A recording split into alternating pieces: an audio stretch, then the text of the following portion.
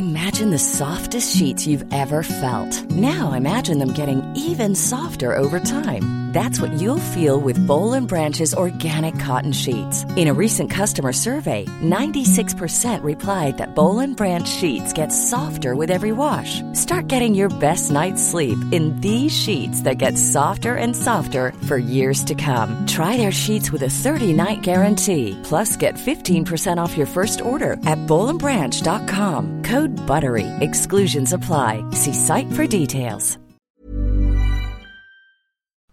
To our new listeners, welcome. To our old listeners, welcome back. Another episode of Magical Education awaits you, but first we would like to say a few words. Nitwit, blubber, oddment, tweak. Podcast 9 3/4 topic of the week is Australian Magical School.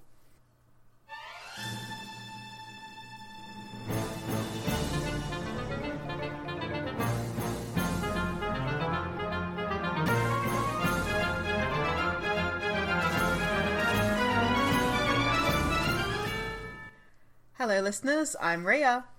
And I'm Jem, and today we're finally doing it. We're talking about the Australian Magical School. This will be the last episode in our Australian Magical series and is the culmination of everything we've just talked about in the last 3 episodes covering land, history, and culture. And also, in a way, the culmination of 6 years of doing this podcast. Yeah. This is like... We're going to have one more official episode, which is our wrap-up episode, but we're not learning anything new in that episode. It's just talking about the show and, like, everything that we've done over the course of it and, you know, how deeply grateful we are to all of our listeners. This is our last, like, actual content episode. Yeah. Wow. We're here. We've done it. I know. We've reached the summit. And I think it's funny because, like, this is the sort of thing that we talked about for years, the Australian Magical School, how it would look, what it would be like. And the sort of things that we talked about when we were little kids, just we've come up with something that's so vastly different and better now. Yeah, of course. That I feel like it's really been an evolution. We've really evolved it into something that I would actually like to attend. Yeah. Which is saying something. Because the published magical school, Hogwarts, on reflection, I would not like to attend that school. I think I'd still like to go. I'd love to fuck around for 7 years and mess up my life. Just to be in a weird magic castle where insane shit happens. I think that's a good thing to do when you're a child. Alright. Okay. So, I started out doing some research to see if other people had talked about an Australian magical school so I could rip off their ideas. Okay. And I found a couple of things. I found one very detailed Reddit post, which I'll link to. I disagreed with basically every single point. It definitely wasn't written by an Australian, and it falls into the JK trap of just trying to transplant Hogwarts and paint it with some local colour, rather than making up a school that makes sense for the country. But it did have one idea that was cool, and that was 5 houses based on the 5 stars of the Australian Cross. No, sorry, not the Australian Cross. The Southern Cross. Alright. Which is the constellation on our Australian flag. I thought that was a cool idea, but unfortunately all the house names suck because stars don't have cool names. No, they don't. So it was stupid. And the other thing that I found was one episode of the Australian podcast Plumbing the Death Star, episode 150. I name dropped it in our last episode because I did my notes out of order and forgot that I hadn't introed it yet. We'll link it again in the show notes as well. We'll link it again in this show notes as well. They basically did an episode just like this where they tried to come up with their Australian magical school for Harry Potter world. They had some ideas that I liked and a lot of stuff that I really didn't, but if you like listening to our nonsense, check out them because... Oh, yeah. It's just more nonsense, more of the same. Yeah, more nonsense, but about other things besides Harry Potter. Yeah. Great. Okay. Great stuff. So, I have the essential components of a school. Sweet. Okay. What I think, the things that we need to decide on, the name of the school, obviously. Yeah. The location, including how it's hidden and protected. Sure. The number and ages of the students. How do they get to school? How are they enrolled, including Muggleborns and Indigenous students? A house system, or lack thereof. Uniforms, subjects, extracurriculars, and finally the school motto. Okay, I have all that, so that's great. Okay, perfect. Yeah, anything that we need to add? I think that's the bones. That's what we'll need, and hopefully any other moments of genius will reveal themselves as we blabber on. We'll find it. We'll find it in the moment. Okay. Let's start with name. Now, yeah, I don't know if our listeners know this, but historically, every time we try to name something, usually like characters in a book that we're writing or like some kind of nonsense with just the two of us talking together, what happens is I suggest a name and it's crap and bad, and then immediately Jem steps in and suggests a much better, cooler, perfect name. And it's like her superpower. So do you have a name for the school ready? I have some ideas. I have some names that I think are kind of shit. So we'll talk about them. Did you have anything down here, or are we just depending on me to come in with a name? I had some bones that I thought you could work from. First of all, the names from the sources I just mentioned. In Plumbing the Death Star, they named their school Wattlebrush Academy. That's a good one. Because, they were playing on the idea that Hogwarts may have come from the Hogwart flower. Yeah. Or from the word warthog reversed, we don't know. Yeah. And also from Reddit, not from the post itself, but from the comments, people suggested Gaz's School of Magic and Shit, or Baz's School of Witchy Grub Craft and Pissery. I thought those were both very good. I love those. Yeah, those are great. Gaz's School of Magic and Shit is great. But in terms of JK's naming convention of word for magic and then word for house, that's really hard to do in Australia because we have many, many Indigenous languages. Yes. So I had a go at this. I don't know if it's any good. I don't think we'll use it. But I decided to use the Indigenous language to the area where we grew up. Bundjalung. The Bundjalung language. Yep, I didn't know if we were going to shout that out or not. Oh, oops. That's fine. Just because, there's thousands of languages and we don't know them all and we couldn't possibly go through all of them. I just picked the one where we grew up because that makes sense to me.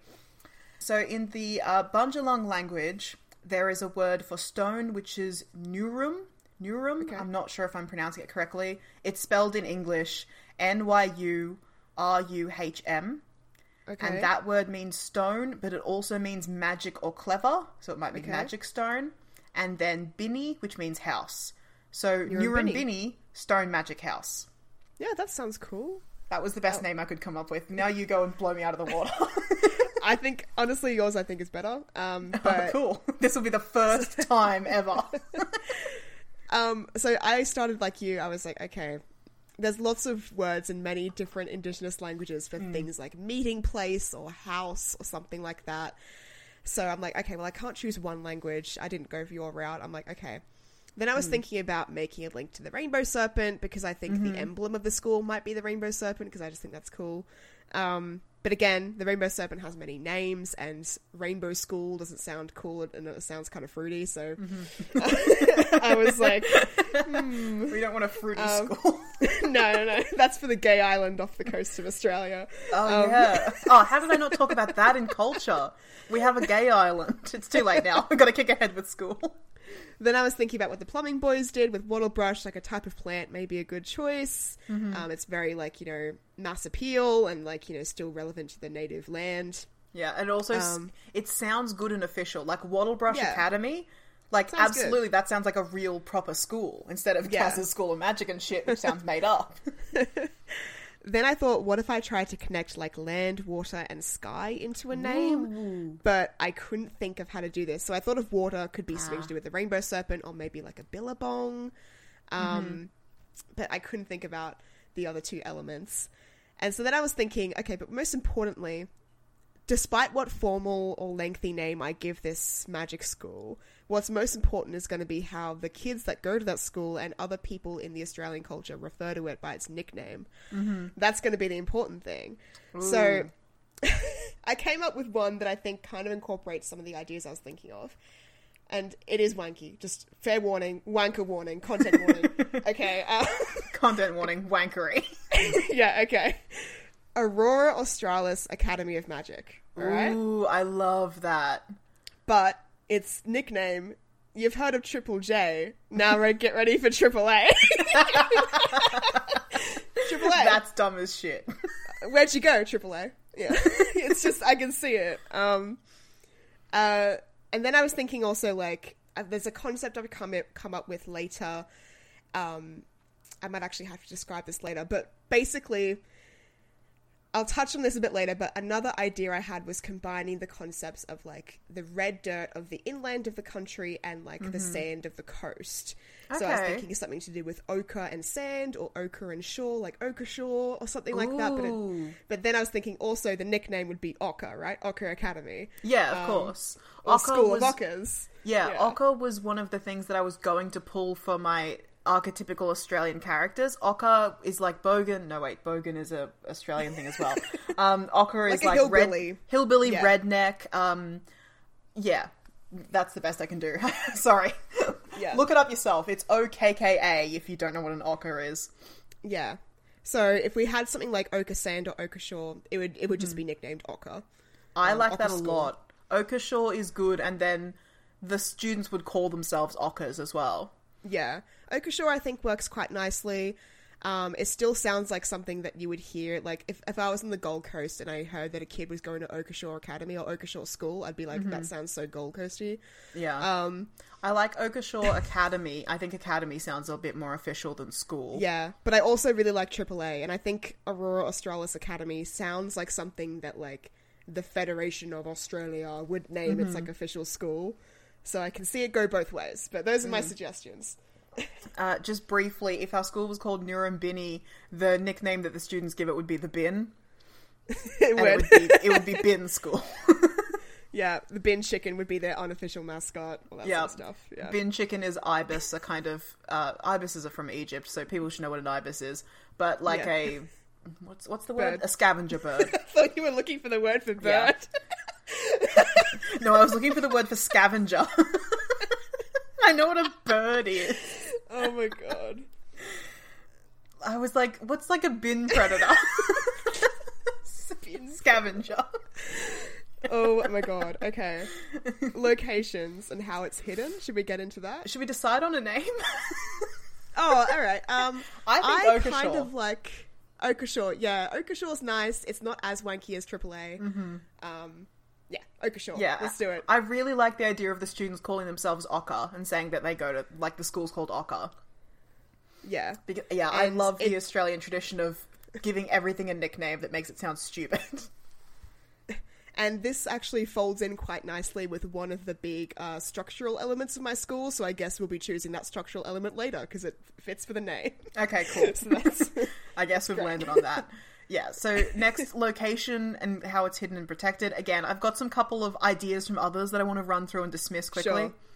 Yeah, let's do it. First of all, on Reddit, so many people being like, what if we hid the school inside of Uluru? No!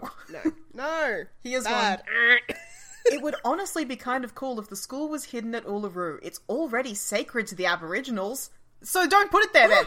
And I'm pretty sure they're restricting visits to it. It could be inside Uluru or on top and just concealed with invisibility to anti-Moko charms. You said it in your quote. It's sacred to the Aboriginals.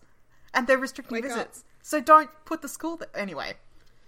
The Plumbing Boys also fell into the trap of wanting to put it under Uluru, but then they are like, no, actually that's bad. So they did course correct. Yep. Good. And they eventually decided on a bunch of corrugated iron demountables hidden in an abandoned sheep farm. And that's great. Loved that. It's a vibe. It's a real vibe. It's absolutely a vibe. But yeah, I think we've got some of our own ideas. Do you want to pitch something or do you want to hear mine? I'd like to pitch. So I think initially when the idea of an Australian school was first proposed in like the new developing colonized Australia, it was in one location, and it was like trying to emulate that Hogwarts style where there's like a secret hidden location, all the kids get sent there for a year, and there's house system, all that sort of stuff. Yeah.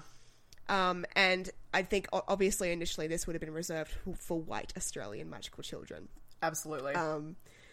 And then maybe a couple of decades pass, maybe a century, it gets to like the 1950s, and they're like, oh, hey, you know, we should open up our educational institution to Indigenous kids and kids that aren't white. So they're like, okay, well, let's go out to communities and ask people to give us their kids for 12 months. Yeah. And given the history of this country, especially with First Nations people and the Stolen generations, that went terribly. Of course. So this is just how I think that all transpired. And now I want to talk about, when I'm talking about the school from now on, and what are we calling it? Ochre Shore Academy. I think I want to talk about it in like my idealized, modern, contemporary version of what this school looks like. Okay? So just like go on a little journey with me. You can imagine how it might have developed to this point, but this is how I want to say it looks like now. We're creating like our perfect fictionalized school. I don't think we have to fill it with racism if we don't want to. No, yeah. So my Okashaw, it would not be in one location. Okay? So I think that there are several locations throughout the country where the students would travel to complete their studies and learn about different kinds of magics on and around significant cultural sites. Perfect. The Okashaw school year would follow the Australian school year in real life. So there's about 4 terms, about 3 months long for each term, starting in January, ending in December. That's a school year. So I can see the magical students going to one place for 3 months and doing a term there, and then the next term they go to a different spot in the country and they do their studies in a different environment. Okay. They learn practical hands-on instruction for that particular place, and based on that place's culture, history, and teachings. I can see that there would be boarding arrangements for the students either on that location or nearby, which is cloaked and hidden from muggles with enchantments, or maybe it's underground or underwater, depending on where the place is, you know. I can see that students and their families would typically be given the option to board on location for that term, or to travel to that location from their home each day, and naturally these arrangements would vary depending on the family, how close they may live to the locations in question, and their cultures, and all that sort of stuff. So that's how I'm picturing the location. Yeah.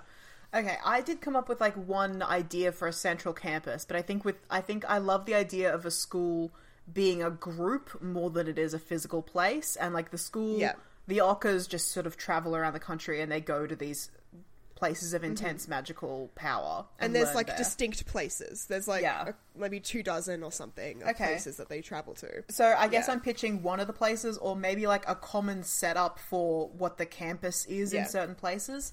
Are you familiar with the town of Cooper Pedy? Very familiar, and it's definitely one of the places I have on here. Yeah, okay. So Cooper Pedy is an underground mining town.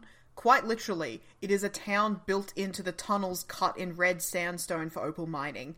80% of the town's population live underground because it's cool down there in the tunnels. So here's a quote about Cooper Pedy. The remote South Australian town of Cooper Pedy takes its name from the Aboriginal words Cooper and Pity, meaning white fella hole. And that's accurate. I love that. Yeah. The township is full of holes dug by eager white fellas. In fact, most of the town still lives in those holes. Cooper Pedy is located for the most part underneath the outback sandstone. So I would highly recommend Googling this place. It's spelled Coober, second word Pedy.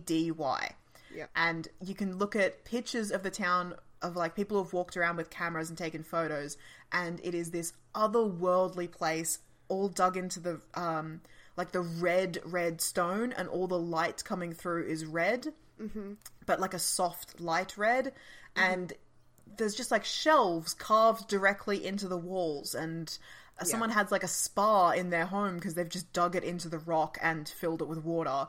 Amazing. Like, it's just a very, very cool, interesting town. And I like the idea of, like, different places will have different setups, but for the most part, the students are brought to a place and then we just put them down into the tunnels and they live underground, and that's where they stay hidden, especially during the day. And then they come up to the surface in the night to do their magic in the dark, where they won't be seen. Yeah, I could even see that if we were discussing that historically there was one location, Cooper Pedy being that location, underground city / school. I could really see that going on. So I like that especially because it used to be an opal mining town. Like, this is why it's all underground. So maybe opals have some sort of magical property, and they're like, well, that's a good place to put all the magic kids, where the opals are. Yeah, it makes sense too. If the rainbow serpent is the emblem, it's a rainbow snake, like an opal. It's like, you know, opals could be significant in the, you know how like in the house system at Hogwarts they have all the rubies and sapphires and emeralds for all the different houses and the points. Opals could be incorporated into the decoration or the structures of the school. I love that a lot. Yeah. Opals, for anyone immediately not familiar with an opal, it's like either a white or a black stone which has rainbow flecks throughout it in all different colours. So if you hold it up to the light, you can see basically the entire rainbow in either a white or black stone. They're very, very beautiful. That's great. Okay. I have some, like a list of just, like, some locations that I think, if we're going with my structure of Okashore being, like, it's all over the shop and you move around each term and you learn different things in different places.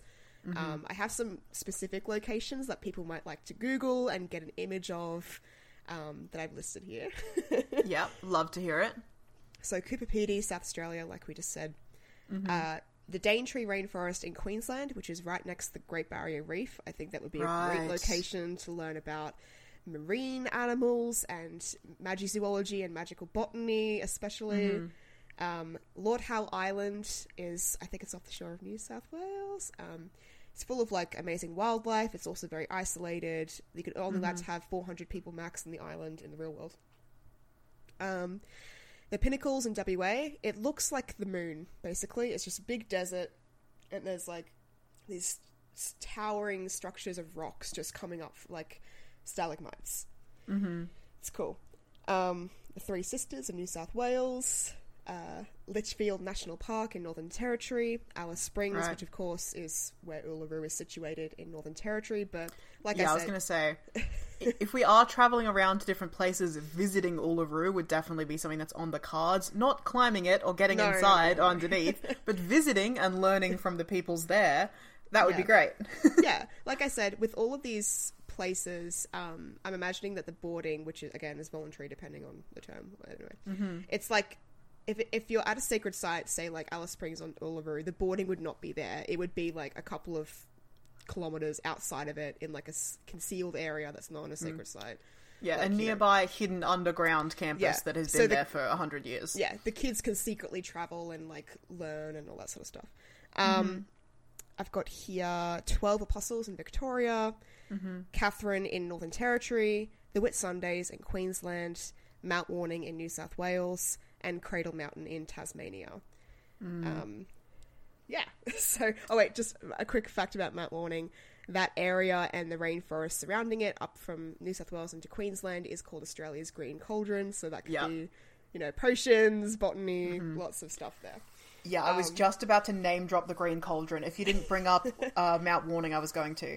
So the Green Cauldron is basically what is left of a super volcano. Yeah. So if you imagine Mount Warning, and you can Google Mount Warning if you're not familiar with it. Mount Warning is a mountain, and it used to be the central lava chamber of a volcano, and the volcano itself expanded all the way out to the mountain range that surrounds Mount Warning. If you Google Australia's Green Cauldron, you'll see how massive this area that I'm talking about is. It's like, I don't even know, 50 square kilometers, maybe 100? Huge. Yeah. There used to be a super volcano the likes of which does not exist on the planet Earth anymore because we've cooled down from dinosaur times.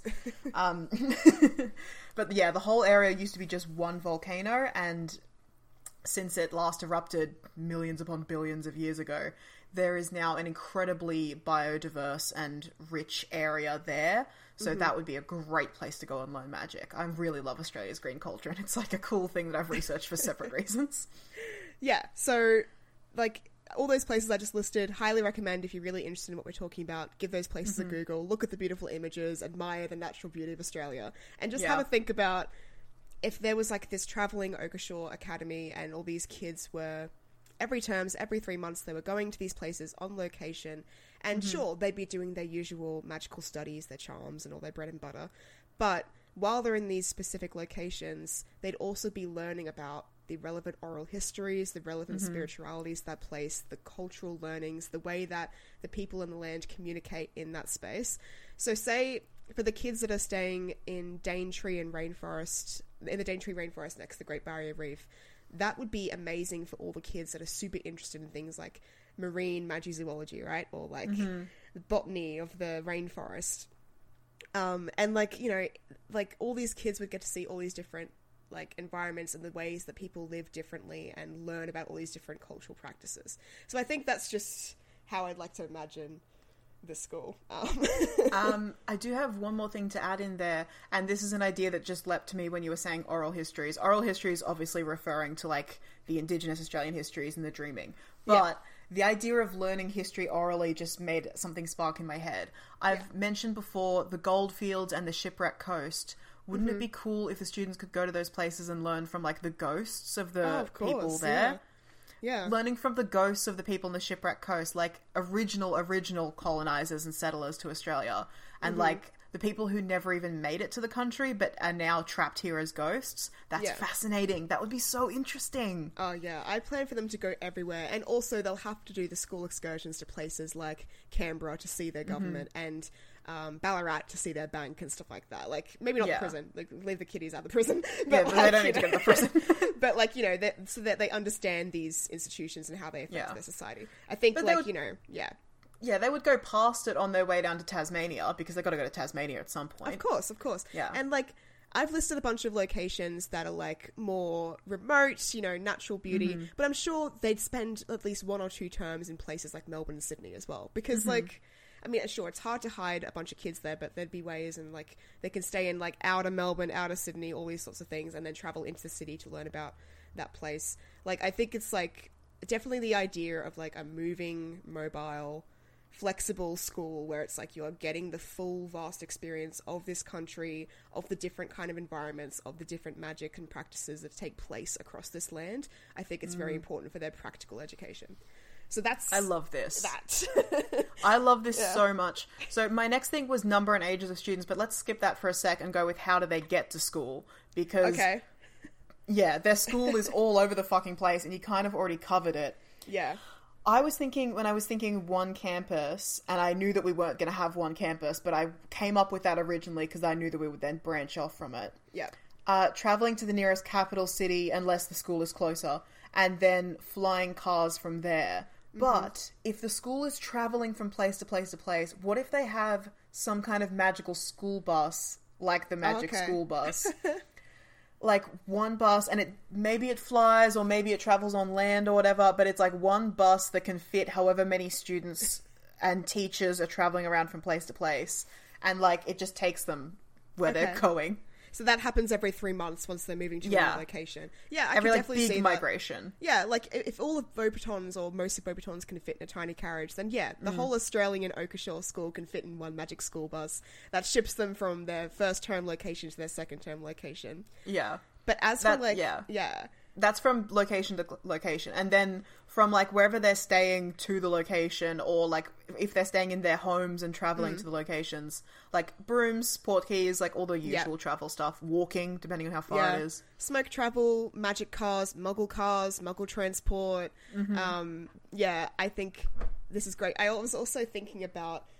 remember the age-old joke, like, when you talk to anyone who's not from Australia... and you say they're from Australia, and they're like, oh, do you really ride kangaroos to school? It's like the classic thing. What if they did? Okay? Yeah. So, like, what if there's, like, a magical creature? I'm going to invent it now on the spot. I'm going to call it Skippy. It's like a kangaroo-looking creature, but you can get in its pouch. It's not gross in there. It's not like a kangaroo pouch in real life. Yeah. You can get in its pouch, and instead of, like, hopping along quite quickly, it actually sort of space jumps, and so one hop is, like... 1,000 kilometers or something like that, or it just takes you where you need to go in a matter of like a minute. I love that. Like 7 Mile Boots or whatever they're called. Yeah, a little Skippy, and it's just some kids that have a domesticated Skippy or have some Skippies around town, they can just ride a kangaroo to school. Also, I just need to say this because it's disgusting and people should know. People seem to think that kangaroos' pouches are kind of like a bag. They're not. They're more like an orifice. They're more like a vagina. Yeah, I was going to say like a mouth, but no, they're more like a giant pussy. So the idea of climbing into a kangaroo's pouch is repulsive. Yeah, it's like fleshy, maybe the worst thing I can imagine. Wet. Like, literally when the Joey is like a tiny little pea-sized thing and it has to crawl out of the pouch as a little embryo or whatever. Like, it's like a vagina. It's like gross. Yeah. People think of them as bags because Joeys keep going in there when they're very, very large. Like, they jump in and out of the pouch. But, like, the idea of a person getting in there is no good. Bad to think about. Terrible. Yeah. So, I like your magic kangaroo that does have, like, a magic bag. That's good. Skippies. I like Skippies. Traveling around by Skippies. So yeah, but again, like, probably most of the kids, especially because this school's going everywhere and staying places for 3 months at a time, probably the majority of the kids are boarding in, like, these hidden, magically enchanted, I'm just imagining, like, a bungalow, that's like got like a bunch of beds in a shower block. There's like a mess hall where there's like the food is served, and then there's like a bunch of outdoor areas where all the kids walk to and all that sort of stuff. Like just a Demountables vibe, you know, like a campsite. And like it's going to change. It's going to change basically every term, because every term is in a new location, and maybe that location is quite close to where you live or where members of your family live. So in that case, you'll stay with them for that time. Exactly. Or you'll be boarding with the rest of the school. Or there might be periods, like you said, there might be times where they're visiting Melbourne. I imagine that would be a semester where, like, a lot of what they're learning is Muggle integration. And, like, maybe they get boarded into the various houses of witches and wizards who live in Melbourne, because there's got to be tons of them. Yeah. There'll be different arrangements every time. So, and, like, I can definitely imagine, like, the first day of term when you arrive in your new location, the entire day is just like, all right, kids, time to clean. Yeah. Because it's all dusty and gross from, like, not being inhabited for a while. Yeah, you rock up to the place and, like, the first thing you do is clean and set it up. And then, like, learn the local environment and the local place. Like, here's where we're going to be going for school, and here's the arrangements for here, and that sort of thing. Yep. Great. Yeah, I love this. I think this would be such a cool school to go. I know, I want to go. Like, imagine just traveling around this country for a solid 7 years. We'll figure that out soon. Yeah, that's the next thing to talk about. Seeing all these amazing places, being rural, remote, being urban, being suburban, being on islands, coastlines, mountains, like desert. It'd be just incredible. Yeah. Okay, so let's talk numbers and ages of students. Let's go. In Australia, our primary school starts at like 5 and continues to about age 11, and then high school is age 12 to about 18. Yeah. I was thinking this would just be a high school, but then last episode we were talking about children practicing magic from a very, very young age. Okay. Do we think very, very young children are going to this school? Because it's quite intense to be gone for 3 months at a time. No, I definitely think this is a high school. Okay, good. I agree. Yeah. So, I just want to start quickly. So, if we're basing the student population off our UK numbers, which we said might be not accurate based on what we talked about with colonisation, but we're going to go off it. So, in the UK, in the 90s, that's about 700 Hogwarts students. Right. If we do the comparison between populations with the UK and Australia, we can make the assumption that there's maybe 200 Australian wizarding school students, 300 maximum. It's not a big amount of kids. It's very small. I would go from like 150 to 300 and average it out at about 200 and something. 200 and something sounds about right. And honestly, as well, I think this school is going to be voluntary, like, because I think there'll be plenty of communities, plenty of people who don't want to send their kids away for that amount of time. Yeah. Especially Stolen Generations history, Indigenous communities, and especially because there's, like, as we've established, rural and remote centres that are completely magical. And so I think if we're basing this like a high school, and these kids have already been living in this magical community for their entire childhood, being homeschooled, a lot of families might just opt to be like, well, hey, they can learn here on community, or we'll teach them ourselves. They're already integrated. Homeschooling. Or distance education. Like, homeschooling or distance. Yeah. I really just think... Yeah. Yeah, you get all of your schooling mailed to you by the Australian government, and then you just do it yourself in your own time with, like, your parents as teachers, or maybe by calling in to somebody through your magic mirror. Yeah. And then you do your end of year exams. Probably you would travel to a place and do your exams at a certain set time, and then it's like, okay, cool, you're fully qualified. There you go. Yeah, I think that would be an option for some people. I think still that there'd be a pretty big population, like about 200 kids going to this, to Oakeshott. Yeah. Because a lot of parents don't have to deal with their kids. It's like, fuck off, go to school. It's good to send your kids away and get a fucking break from them. Definitely. But I think definitely there would be, like, certain Indigenous communities that are like, you can have our kids over our dead body, and would not send their kids away. Or even are, like, skeptical of this, you know, of this institution's teaching. It's like, well, we've been teaching our people for thousands of years. We have our own practices and culture. Exactly. We need to go to your school, you know? Yeah, we don't need to learn your white fella magic. We've got our own magic. Yeah. And also, another thing I was thinking is a lot of rural communities are farming communities. So, like, you don't necessarily want to send your kids away during growing and planting seasons because they're working. Yeah. But they might attend, like, maybe 1 or 2 semesters out of the year certain times, or just when the schools are close by and they can commute daily. So they wouldn't necessarily attend full-time, but they might attend one semester a year Yeah, it's and do the interesting. rest by distance education. It would be far more flexible. Yeah. Okay, so ages of students. I just said our high schools are 12 to 18. Are we think that doing should be- 11 to 17, or what do we want to do? I like 12 to 18 because then by the time you finish school, no matter where you are in the country, you can drink. Absolutely. Which means that they'll really be drinking from like 15 to 16, just like we were. Yeah. So 12 to 18 I think is fine and appropriate. I think parents are more willing to send off their 12-year-old to go gallivanting around the country. Yeah. It also means that basically everyone's teenagers. Like the first year, you're a kid and it's all new and exciting, and then after that, everyone's teens. And I think teens riding around together in a bus and living underground is a far more manageable dynamic. So before the age of 12, kids are taught magic at home. For kids from all magical communities, they may also be homeschooled in things like math, English literacy, as which is the same in the UK. It depends on the family and the kids. Some people might send their kids to like a Muggle school, or if they're a Muggle-born or a half-blood, they would already be going to a Muggle school, so they'll be learning the maths and all that sort of stuff. I think Muggle schooling's quite common for young kids. You go to Muggle school to learn how to read and write, and then mum and dad teach you fly, buzz off spells and whisper boomerang spells and like the basics when you're at home. Basic potion craft. But I think even in these like rural all magic communities, there would still be like some sort of school that's public that is like, here's how to add, here's how to subtract, here's how to write in English or whatever language they're using, because you know those kids need to know those skills. Like, Yeah, of course. It's important. Magical school, so Okashore is an expectation, but ultimately if you wish to homeschool you can do so. I've already covered this, so yeah, that's what I have for like the schooling age and the population. 12 to 18, about 200 kids, 300 absolute maximum would be the expectation.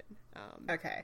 Yeah, and for context, we grew up in like a small town, not completely rural area, but like what's the medium between rural and city? Suburban? But even then, I've looked at it online, it is considered rural where we grew up.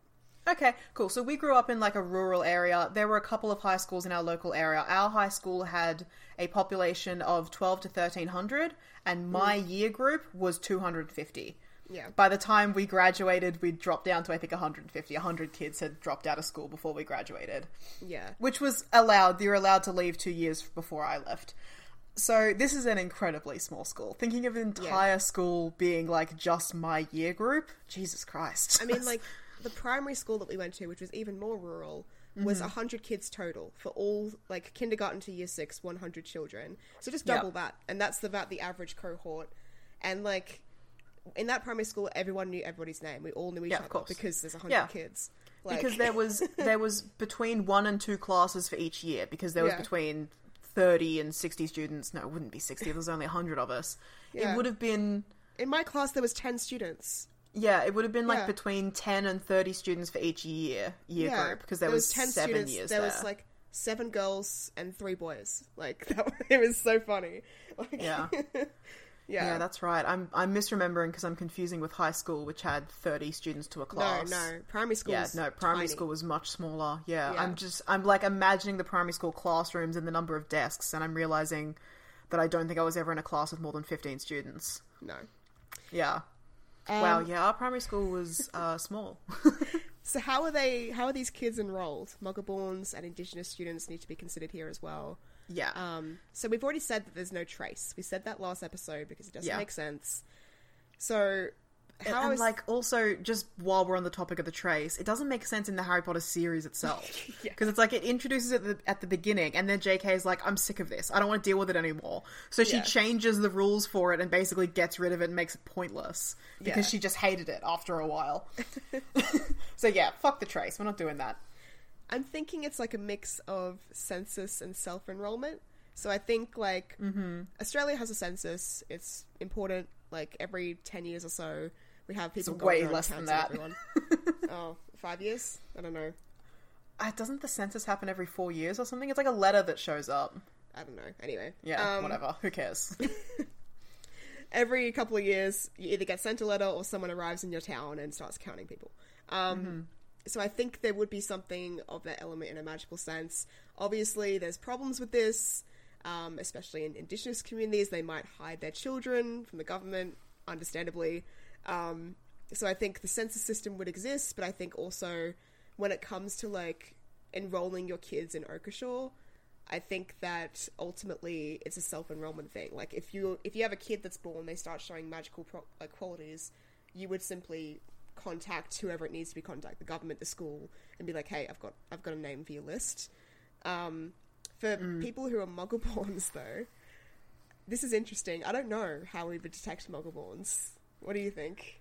Yeah, so I was thinking about the Hogwarts system, which is there's a book of names, and when magical people are born, their name is part of the book, and then 11 years later, McGonagall or whoever takes all the names from the book and sends out the letters.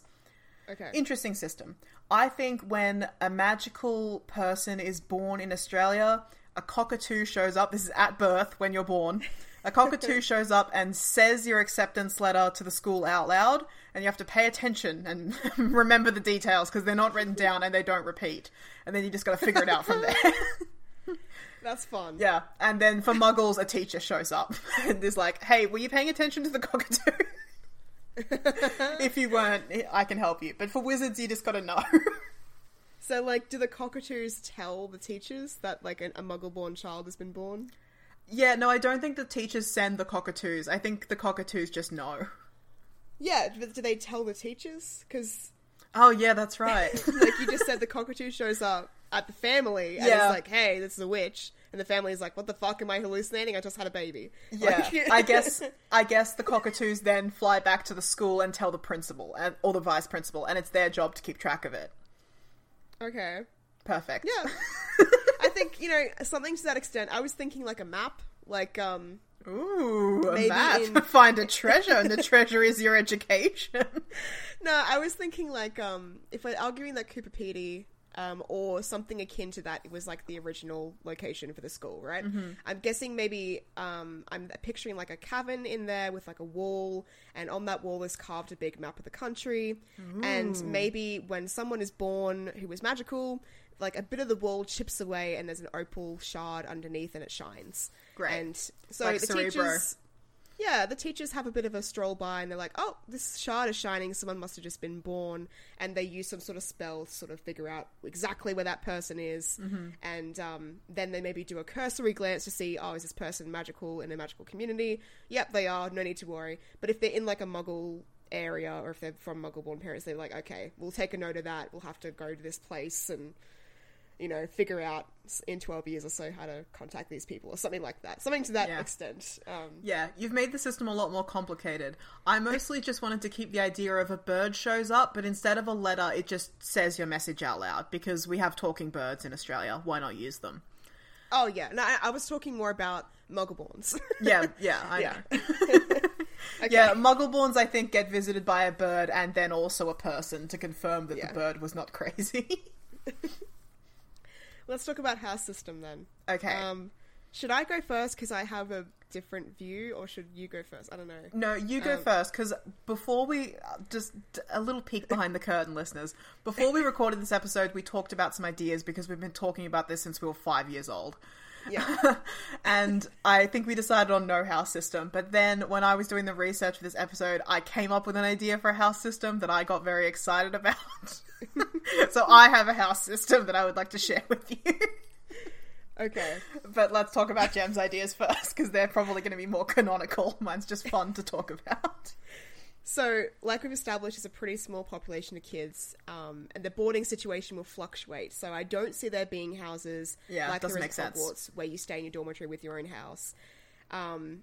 So I can see there being sporting houses, and this isn't based on personality traits or sporting aptitude or anything. It's just random or alphabetical. And the houses would 100% be named after, like, magical creatures. So, like, there'd be the Skippy's house, the Billywig's house, the Bunyips, and the Yowies, or something like that. And they'd be used mainly for recording attendance, for sporting events and competitions, for, like, particular assemblies where it's like, oh, we need to tell this information to specifically the Bunyip kids because their plumbing has been fucked up, or something like that. Or a buddy or support system. So it's like, oh, all the Bunyip kids stand over here so we can count you and make sure you all have a partner while we walk through this rainforest and stuff like that. Yeah, makes sense. And I guess, like, maybe each of the houses has a little little emblem and a little color, and maybe these kids wear a patch so you can tell them apart. But Yeah. overall, it's not the same, like, personality-driven, fucked up competitive thing that Hogwarts has. It's just Yeah. like, this is the house that you were randomly allocated into, and it only really matters on, like, school swimming day. Like, it doesn't affect you. Yeah, I think that is a far better vibe for a school. In terms of houses, I was thinking... I'm not done, sorry. Oh no, sorry. I'm not going to try and launch into my houses now. I was just going to say, I think that it really makes sense to have like some sort of organizational system for the students because, as we've said, the numbers are going to fluctuate from term to term, and also they're kind of living not completely unsupervised but on their own. So it makes sense if you sort them into smaller groups and have older students in charge of the groups and looking out for the younger kids. So houses are a good way to do that, I guess. So here's where Oakeshott stuff comes in. So I also think that if we have, say, 200 to 300 kids, that to make it even easier for the staff, they might split the school into juniors and seniors. So that way there's a cohort of about 100 to 150 for the teachers to manage on their trips around the country. Yeah. And so juniors and seniors wouldn't be educated together. Yeah. They would see each other at, like, end of year ceremony or graduation or whatever you want to call it, and maybe some important events, but like ultimately they would be in their own separate timetables and they'd be on different parts of the country.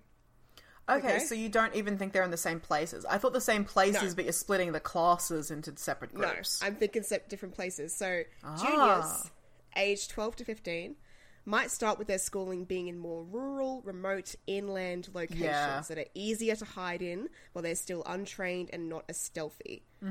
But senior students, ages 16 to 18, would travel to more coastal populations where they might be more likely to accidentally come across non-magical spaces, and so they have the skills and learning to be better at hiding themselves and being more trained in their magic. So all the juniors are in the inland of the country, and then once they graduate to senior levels, they can go to the coastal areas and learn about those different environments. Yeah, I like that as well. I think earlier I said something about, like, you know, there will be a time when they're educated in Melbourne and Sydney and they'll be learning more about Muggle integration. I was definitely thinking that would be happening at the end of the schooling. It's That's when they're ashore, not an Ocker. Oakeshott. Yeah, perfect. Yeah, that's when it's like you've mastered your... Well, not mastered your magic, but you've got enough control and discipline that I expect you not to fuck up and explode things, so you can hide amongst Muggles. And it's time to work on your specializations, on your more complicated high-level magic that you should have control over. And also, moving into adulthood, it's time to think about, like, for us as Muggles, it would be time to think about university-level education and specialization. For wizards, it's more like time to think about Muggle integration, how are you going to actually function in the adult world, where are you going to be living, what are you going to be doing, that sort of stuff. Big decision time. And also, like, time to think about what like area you might like to go into, like if it's a trade, if you might like to study further, what you might like to specialize in, all that sort of stuff. Yeah, I think splitting the school into juniors and seniors makes a lot of sense. Yeah, the Ochres and the Shores. Yeah, and the places they go to and the things that they learn being dependent on age as well makes a lot of sense. That works. I like that a lot. Yeah, it's also reflected later in the uniforms, but I'll get to that in a moment. Okay, cool. Time for my house system. Let's go. Let's hear Okay, it. so I came up with this mostly just because I got excited, and I think the most fun part of coming up with a school is coming up with the house system, because it's so iconically Harry Potter, so I wanted to come up with one anyway. I wanted to avoid the JK thing of being like, here are 4 magical creatures from mythology, because that's what she did with Native American animals, and it's like, well, actually, you know, these animals have, like, stuff going on aside from what you've said about them, so maybe that was racist and you shouldn't have done it. So, what I was thinking as the emblem for the Ocker schoolhouses are extinct megafauna. Nice. Because Australia has really cool, iconic, extinct megafauna, and also they're extinct, so they're not related to anything. Yeah. And base the traits on a combination of the aspects of the animals and the 4 Australian archetypes that I talked about last episode. Okay, cool. That's why I went through that. So I'm going to talk about the animals first, because I did the archetypes last time. Unfortunately, most extinct animals have boring science names. Or the name is just like giant wombat or something, so that was a bit hard. But I found some with good names, and then I shortened the names to have good nicknames for the houses. So I ended up with a reptile, a bird, and then a monotreme and a marsupial, which is kind of similar to Hogwarts, except they have a reptile, a bird, and then 2 mammals. Yeah. Sounds good. So for our reptiles, I won't go through the ones that I'll briefly mention the ones that I discarded. I discarded a Megalania, which is a giant carnivorous goanna. Yeah. And I landed on Quincana, which is a giant crocodile. Nice. 5 to 7 meters long legs, chases animals for food, and blade-like teeth. Awesome. Speculated to be one of the top predators of Australia, and definitely one of the largest. Possibly entirely terrestrial or semi-aquatic, and a persistence hunter, not an ambush predator like other crocodiles. Okay. Also signs of interspecies aggression. They fought each other. Yeah. Our bird, I discarded a thunderbird, which is great, and I landed on the bullock cornice. Or bullocks. the bullock cornice, known as the demon duck of doom. Oh, yeah. I sent you a picture of this, right? Yeah. Or the bull bird. They were up to 2.5 meters tall, weigh 250 kilos, probably a herbivore in commas. They are called the demon duck because they share ancestry with ducks and geese, and they have a distinctly large bill, which is thick and had huge bite force. Sure.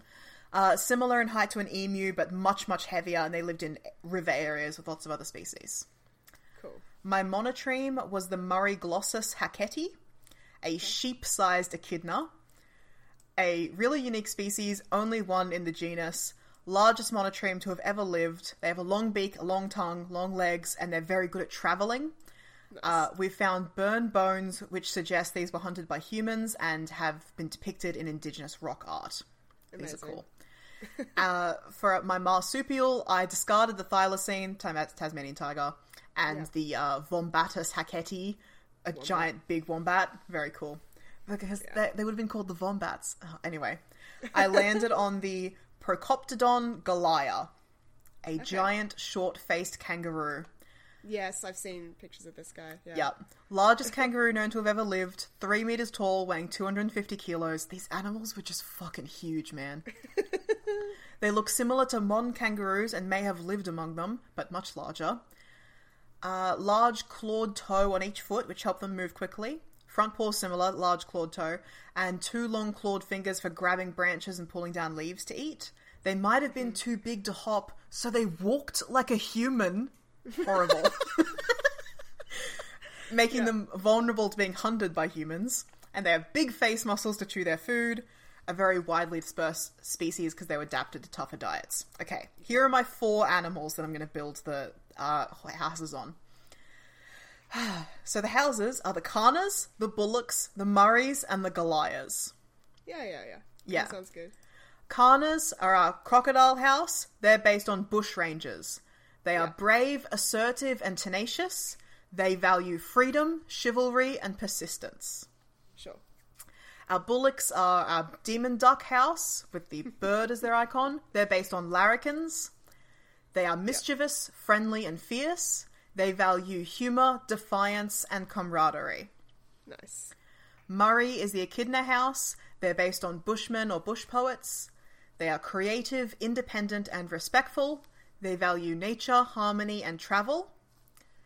And finally, the Gallia, the kangaroo house. They're based on battlers. They are hard-working, tough, and adaptable. They value honesty, mateship, and perseverance. Awesome. Cool. I love them. That's my house system. They're great. I think I'd be a Murray. Based on the school I've designed, probably a Murray. Yeah. Yeah, I was thinking maybe either Goliaths or Murrays. Probably Murray as well. Creative, independent, respectful, value nature, harmony, and travel. Not exactly, but of the 4 houses I've presented, that's probably the closest one for me. Cool. Okay. That's a house system or lack thereof.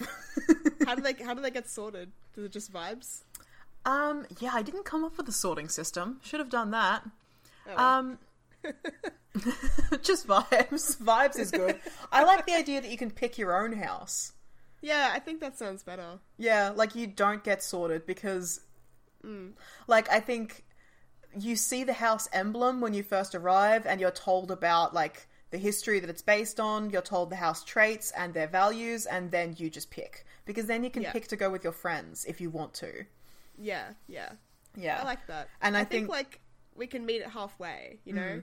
We can do, like, a house system, like, which isn't based on personality, but it's, like, based on these creatures and these archetypes, so it has a history to it, but they're randomly selected, You just get put in a random house. It's just for organizational and sport carnivals.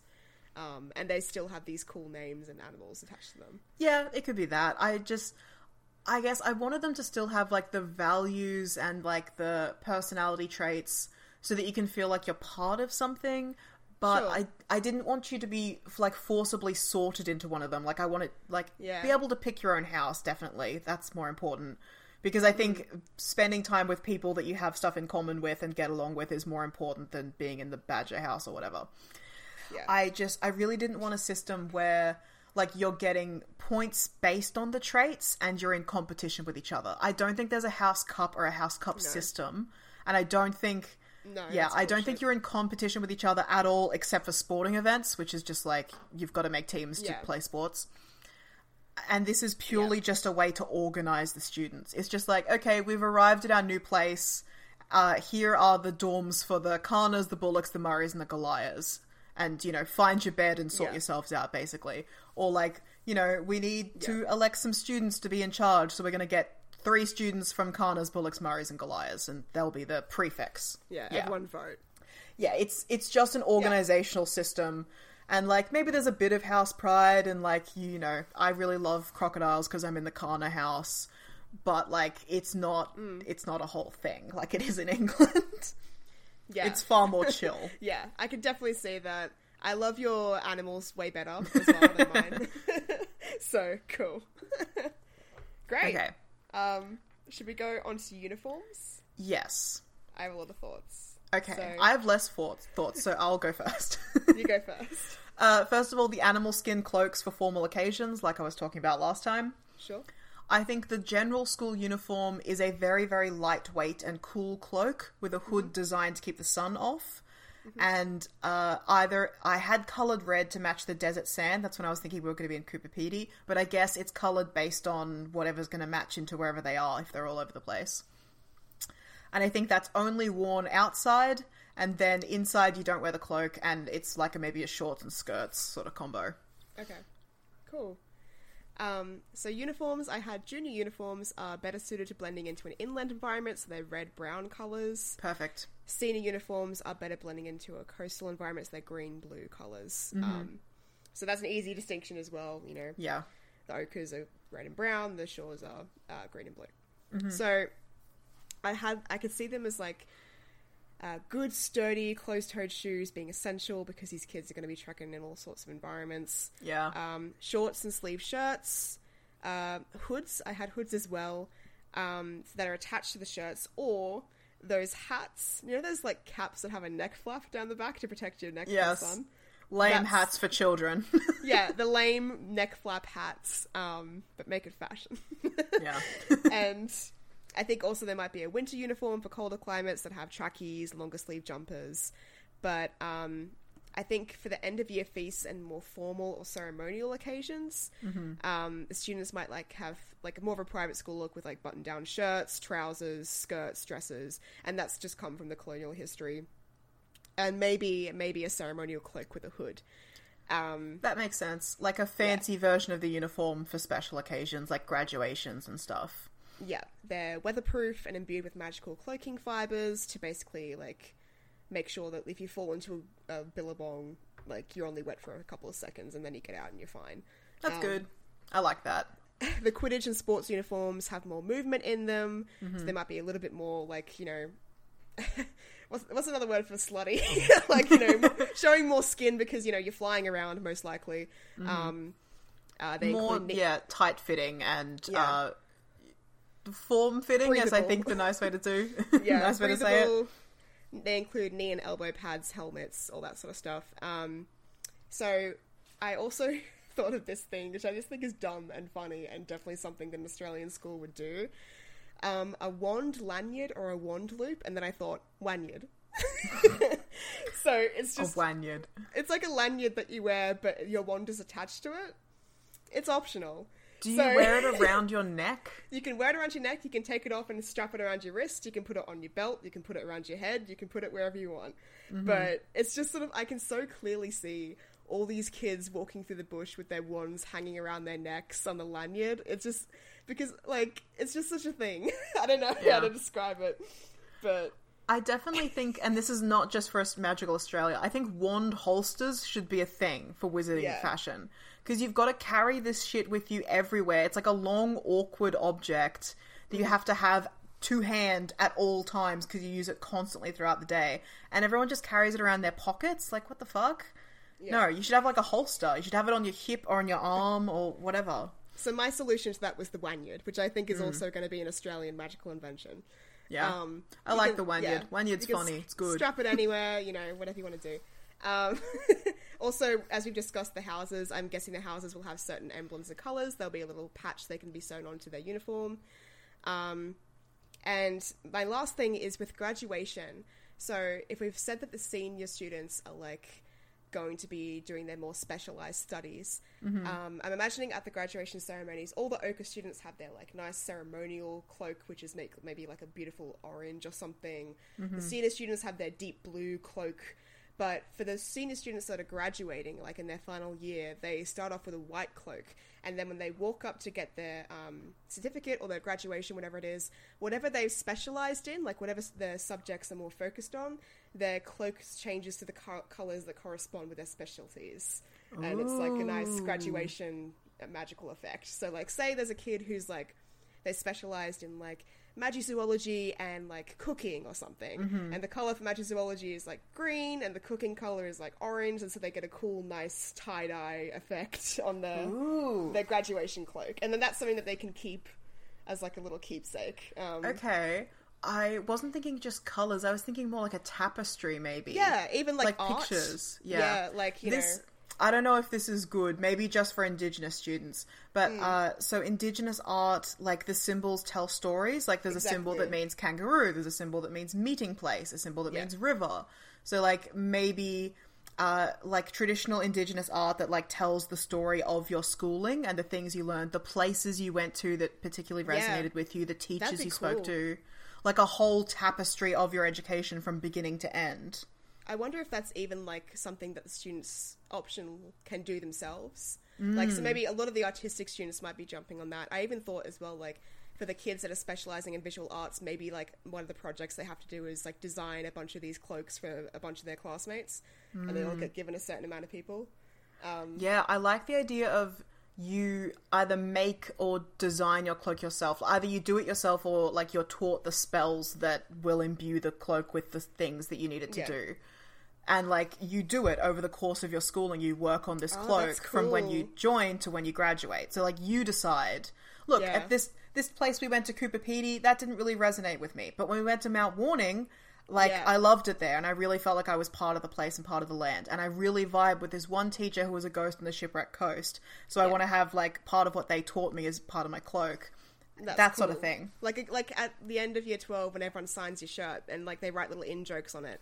But you're designing it yourself. So I would imagine First Nations students who are like adept artists would have like traditional storytelling things, but then there'll be other students that have like, you know, their own interpretations of stuff, and like maybe it's just a bunch of quotes, maybe it's like a visual artist thing, like, you know, it'd be great. That'd be cool. I like that a lot. I love that a lot. That's really, really cool. That's maybe the coolest idea we've come up with. Nice. Ochreshaw, yeah, I love it. Subjects. Ochreshaw. Right. So I definitely think we should split the subjects between junior and senior. Okay. And I think in junior years, all the subjects should be compulsory. And then in senior years, you can drop whatever you don't want to have.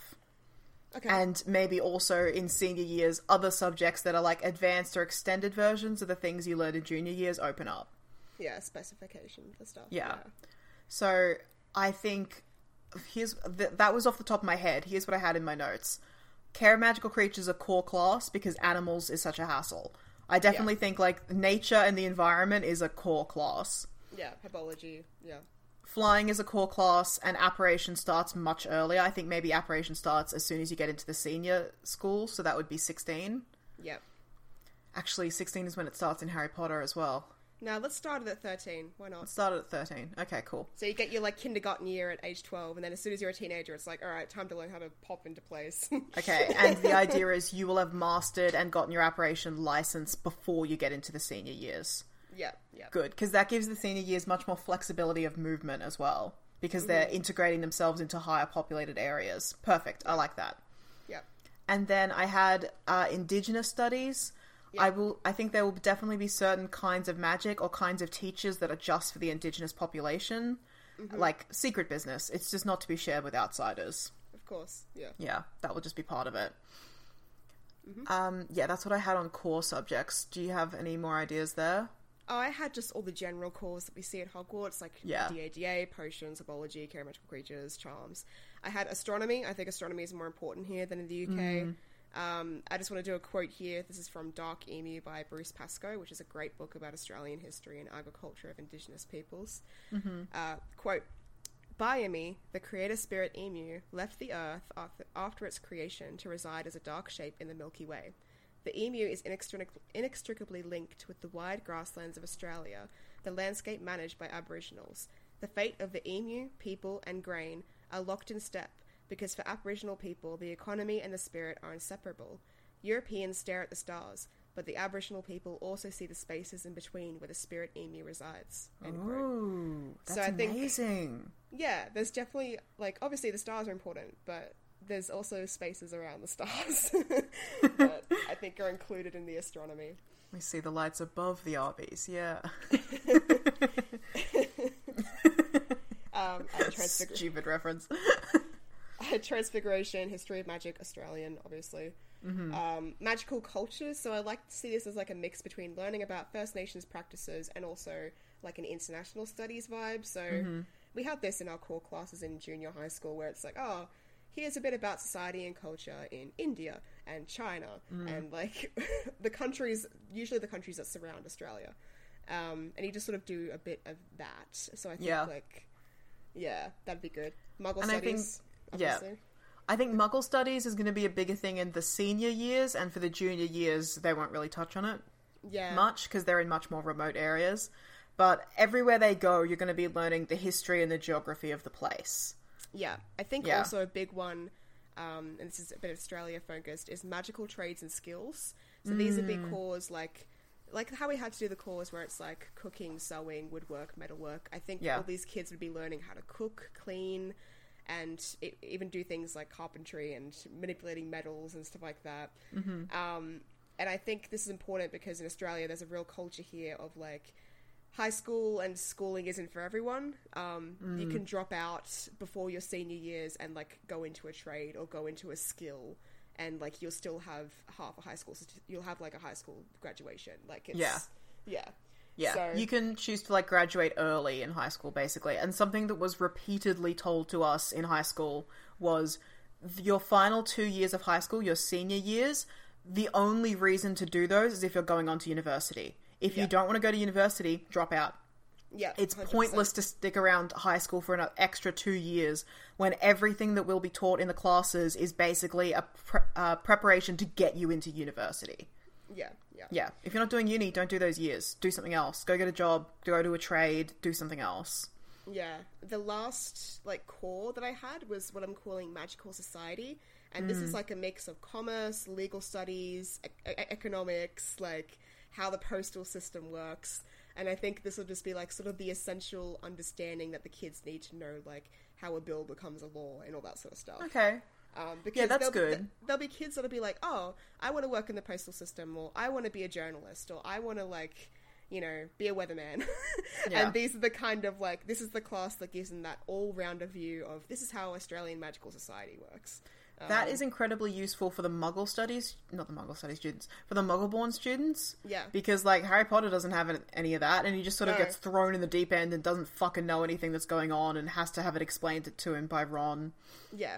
Yeah. Oh, I forgot to even mention, healing should be... That'll come in later. Healing. That'll come in later, yeah. Yeah, I think healing is one of those subjects that isn't part of the core curriculum in junior years, but in senior years it opens up as a new subject you can take. Yeah. Because it's a more specialised form of magic. I have those down as electives. I can go into those now if you want. Yeah, I think all the core classes are the junior classes and the electives are the senior classes. Yeah. And they get more complicated and more difficult as your schooling goes on, obviously. Yeah. So some electives I had are alchemy, First Nation studies. Again, I think just is like more extensive, more deep diving into like First Nations magical practices and stuff like that. Culinary, I don't know why I had this specifically. Like, so food. Yeah. You were hungry when you wrote these notes. Arts, agriculture, or aquaculture as well, I guess. And yeah. I want to have, like, obviously, like, the botany, the magizoology, all that sort of stuff in here as well. Yeah. Marine. So, like, marine magic and all that sort of stuff, and marine magical zoology and magical biology. Yeah, I like the idea that care of magical creatures when you're junior, and it wouldn't just be magical creatures, it would be, like, care and understanding of magical land and animals. Gets expanded out into, like, 6 separate subjects when you go into senior years. Yeah. And then healing as well. Healing would those are the definitely ones be I one. had. Astronomy, I guess you could learn more about that as well. Yeah, I think also, like you said, some sort of extension of the introduction to magical world subject that's like, this is a subject to do if you intend to end up working in magical government or magical media or... Yeah, like magical society. Magical society, yeah. Like, these are the subjects to do preparing you for various different career paths and not necessarily the different schools of magic. Yeah, they'll teach you how to be, like, a good administrator, how to be a good negotiator, how to understand budgets and all this sort of stuff. Like, so if I want to work for the magical government, like, I will do these governing and, like, history subjects to sort of learn more about the country, but then I might also take, like, the botany and the culinary subjects just because I'm interested in plants and I love cooking. So those are the things that I want to specialize in for my magical development, but for my career development, I want to be a politician or whatever. Yeah. Did you have, like, more, like, senior focus studies or electives or anything on your mind? No, not really. I feel like we've covered a lot of this in, like, previous episodes on magical education. Healing, apparition, legimancy and occlumency, that's something we always bring up. Yeah. Those sort of, like, mental cerebral magics would be covered in the senior years. What about animagi? Do you reckon that's a subject you can take as a senior? Yeah, I think... So I said, like, specializations when you get older. I think something like when I was in high school, I had the option to do certain major works, they were called. Yeah. And I did 3 because I was an insane person. I did 3 major works in different subjects. The first was a personal interest project, which was like a social study that I had to do into a certain group or phenomenon in a subject called society and culture. Yeah. The next was a monologue that I had to perform for drama, and it was like a representation of a school of theatre. And then the third was an 8,000-word short story for an English subject, which could have also been a poem or an essay or something, but I chose to do a short story. So those were, like, major works that I did to be like, here are the culmination of 6 years worth of education in this subject. Yeah. Something like that for, like, a personal interest project for Transfiguration might be learning to become an animagus. Yeah, definitely. But like a personal interest project for something like magical botany might be like, I'm going to grow and nurture this extremely rare plant that needs very specific, you know, things to make sure it doesn't die. Yeah. Things like that. Or for, like, magical woodworking or whatever, it's like, I'm going to create a magical staff which can be used to do certain things like that. It's basically like... This is an area of study and of magic that I'm very interested in. I want to show everything that I've learned in the past, however many years I've been educating myself in this subject, and also push my studies above and beyond what is offered by the school with the guidance and support of my teachers. I'm like... It's like a thesis, basically. It's like I'm moving into a new area and doing something unique and special that requires a lot of time and effort. I think those things are open to the higher years. That'd be amazing. Like, imagine, like, the senior magical students, like, there'll be, like, one night where it's, like, a feast night, where, like, the couple of students that are interested in, like, culinary and food are, like, making exquisite, like, meals that are, like, their passion projects. And then, like, you could walk through, like, the bushwalk that's designed where it's, like, all the herbology students have created amazing exhibits on these, like, trees and plants, or, like... there'd be a music night for the students that are, like, creating incredible, like, musical experiences and stuff. Like, it'd be insane. It'd be great stuff. Yeah. Sounds fantastic. I'm thinking of, like, the works that were created in our high school by, like, the woodworking and metalworking departments. Like, the chairs and stuff that they would create. Like, imagine spending an entire year creating just one chair. That's, like, what certain students did. And they were amazing. They were incredible. They were set up like museum exhibits. You could go and see all the artwork, especially by the design and art students. Yeah, yeah. Remember Sarah's series of portraits that she did? Yeah, gorgeous. Exquisite. They were incredible. I also had some extracurriculars, so like these are like school clubs and things that you can also do. Sports. Just lots of sports, all the way through. Lots sports in every year. Every single sport you can imagine. Yeah, lots of arts clubs, music, dance, theatre, creature clubs, botany clubs, bushcraft, cultural clubs like a First Nation society, Chinese society, etc. Yeah, all the nerd shit, chess clubs and gobstones clubs and reading clubs, all that bullshit. Debate club, study groups, leadership and community groups, which I think would be like called altogether like mateship clubs. So it'd be like, you know, like volunteering and like student representative council, being a prefect, things like that. Like, I think we have, they might not even be called prefects, but like school leaders or school captains or house leaders. Yeah. I think house leaders and school captains is a thing. Yeah. And we would have, because they're split into juniors and seniors as well, we would have heaps of them. Yeah. I can definitely see all of that. So I had as an extracurricular, because like I had all this as well, sports, arts, blah, blah, blah. An extracurricular for, I guess, the junior school is flying around at night specifically to scare muggles. Yeah. Have you heard of the Min Min lights? No. Okay, so this is a real phenomenon in Australia, in outback Australia, specifically in Queensland and New South Wales. People will go out into the outback at night and see basically lights in the sky, and they move in certain patterns and through certain places. It's often cited as a UFO phenomena, but we have records from the indigenous people seeing them predating colonization. Wow. So the Min Min lights are like a thing you can go and see in the sky at night, and I think it's very funny if it's wizards flying around on their brooms, like 12-year-olds scaring people. Yeah, that's good stuff. Yeah. I can also see just a bunch of like unofficial school clubs forming. Yeah. Like the Bunyip Wish Club. The kids that keep going to the same billabong and leaving like messages there in bottles to get a Bunyip wish. Yeah. All that sort of stuff. I don't think that's a club. I think that's just a thing people do. Extracurriculars, I'm just covering like stuff that the students do. Like I don't think the Min Min lights is a club. I think it's just a thing that they do. Yeah. It's like a rite of passage. Yeah. So, I don't know if this is a thing for other countries, but we have Muck-Up Day. Oh, yeah.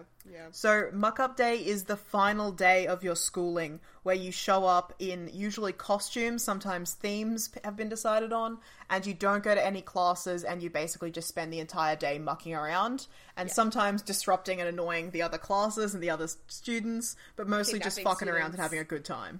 Yeah. Yeah, kidnapping students and glad wrapping them to a pole is a popular Muck-Up Day activity. Vegemite on the stairway rails and pranking the school. Toilets. Yeah, all that sort of stuff. Yeah, pranking the school, blowing bubbles everywhere, like all kinds of just silly, stupid activities. For my Muck-Up Day, well, first of all, mine was shut down by the school, and then it was not allowed anymore because of various terrible things that happened. Yeah. But before it was shut down, in like the first half an hour when we were enjoying ourselves, I modified my school uniform because I didn't need to wear it anymore. I took one and cut it up into shreds, basically, and used it to modify a different school uniform into a clown outfit. Yeah. And wore that and had a lot of fun running around. Yeah. Ours was also shut down early because they were, like, super, like, they didn't want any Muck-Up Days because they were, like, of what you guys did. My year was the final Muck-Up Day because effectively someone took it too far and then the school shut it down and they weren't allowed anymore.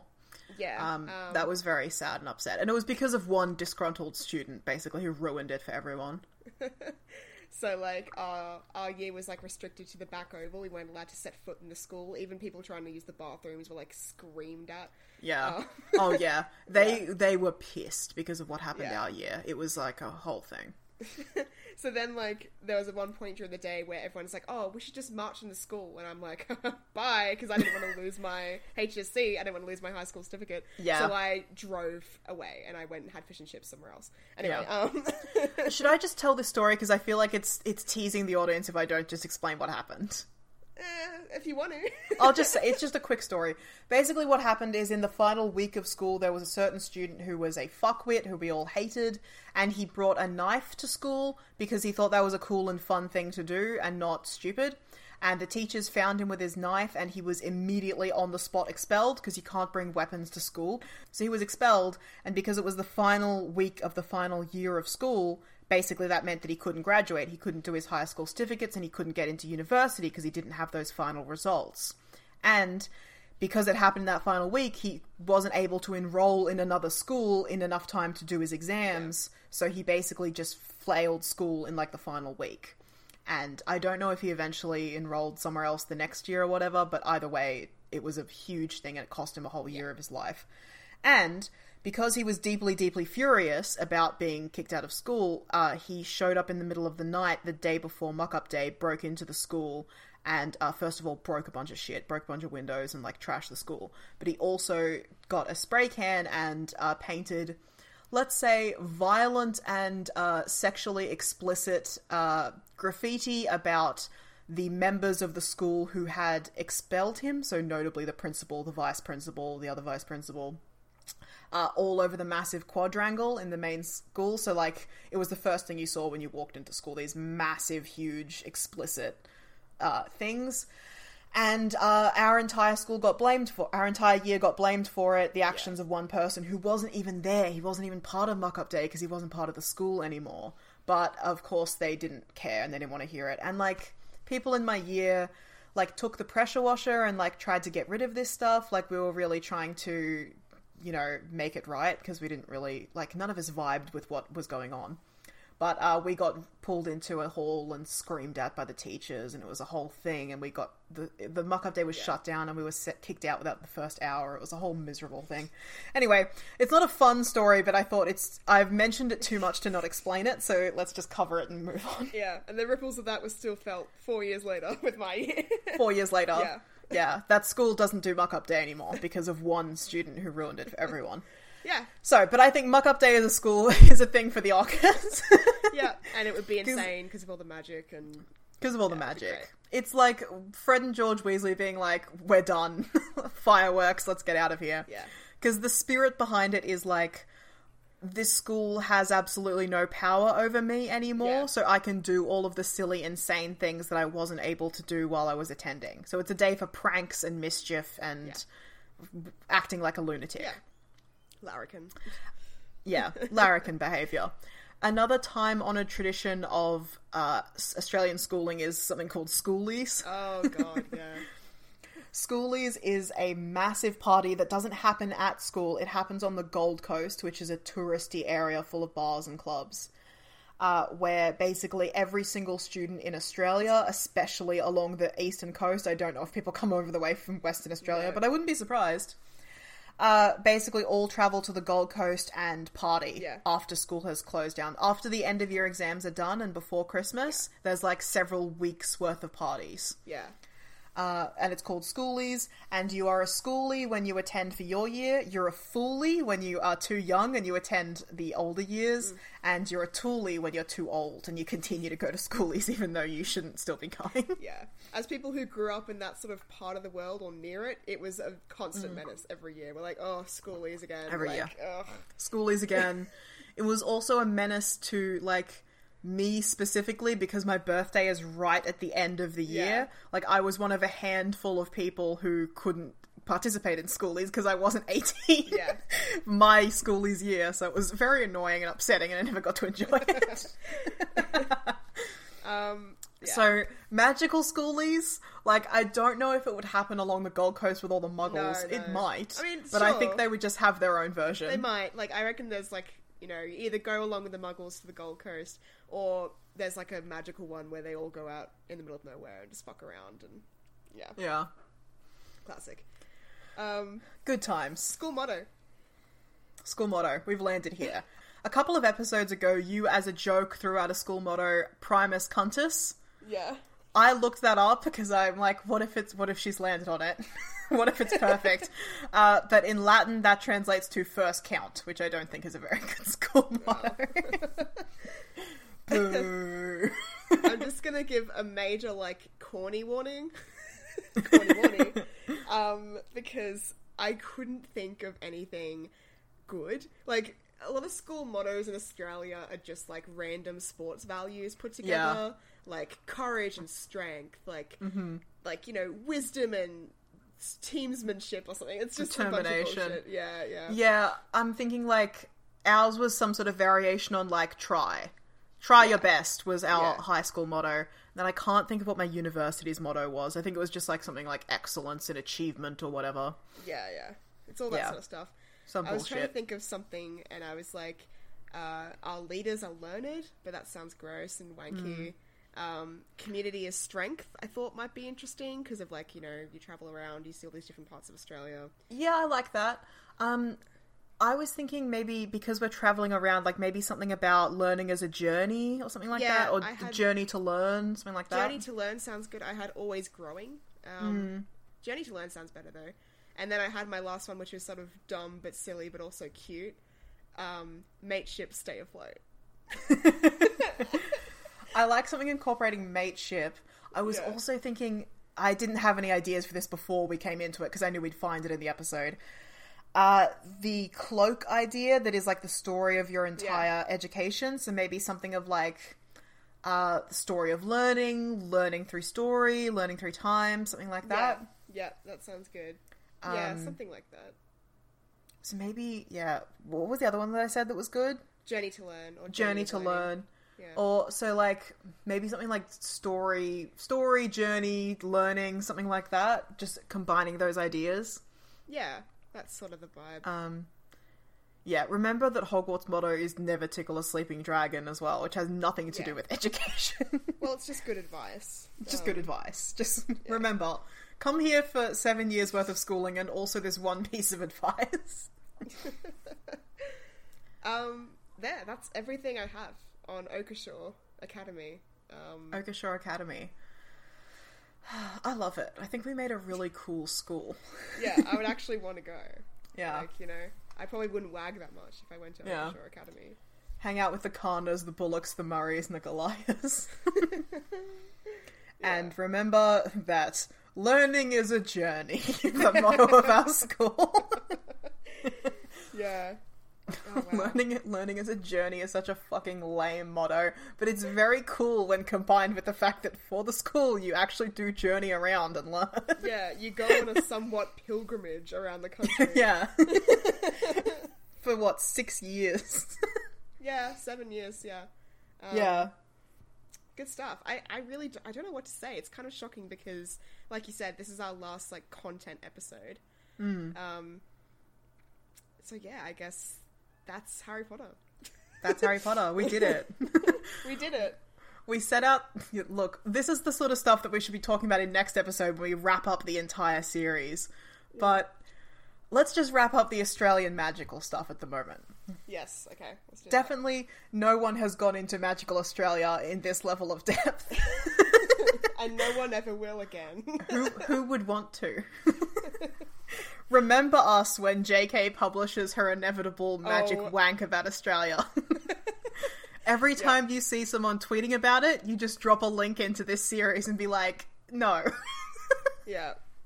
Every time That's your mission, listeners. Every time you see someone say something very culturally insensitive and dumb about how, like, all magic users are using didgeridoos to cast spells or something of that nature, or the magical school is in a hollowed-out Uluru, you can just think back on this, or, I don't know, just do some research into the history of this country and the cultures that exist here. You don't have to do that. You don't have to think or research. Oh, We did it for you. We did Drop the link. Yeah, footnote, cite us. Yeah, I do look forward to see what JK will inevitably say, because I know it's just going to be a fucking travesty. So, yeah. But hey, we beat her to it, so go fuck yourself, JK Rowling. We've already done it. Yeah, you can't say anything that isn't like, oh, she copied that of us, or oh, she's so fucking stupid for saying that. So yeah, Primus Cuntus. That. Oh my god, Primus Cuntus first count. We got here first, bitch. We did it. We colonized magical Australia. Now it's ours. Absolutely, the goal of this series was always to get all of our ideas out before JK could. Now they're our ideas. Now she's copying us. Now we can sue her. That was the goal of this entire 6-year journey, to sue JK Rowling for copyright. When she could have done that to us 1 billion times over. Yeah. 126 or however many episodes we end up landing on times over. Well, I've been Jem, and congratulations on graduating wizard school. I've been Rhea, Primus Contis.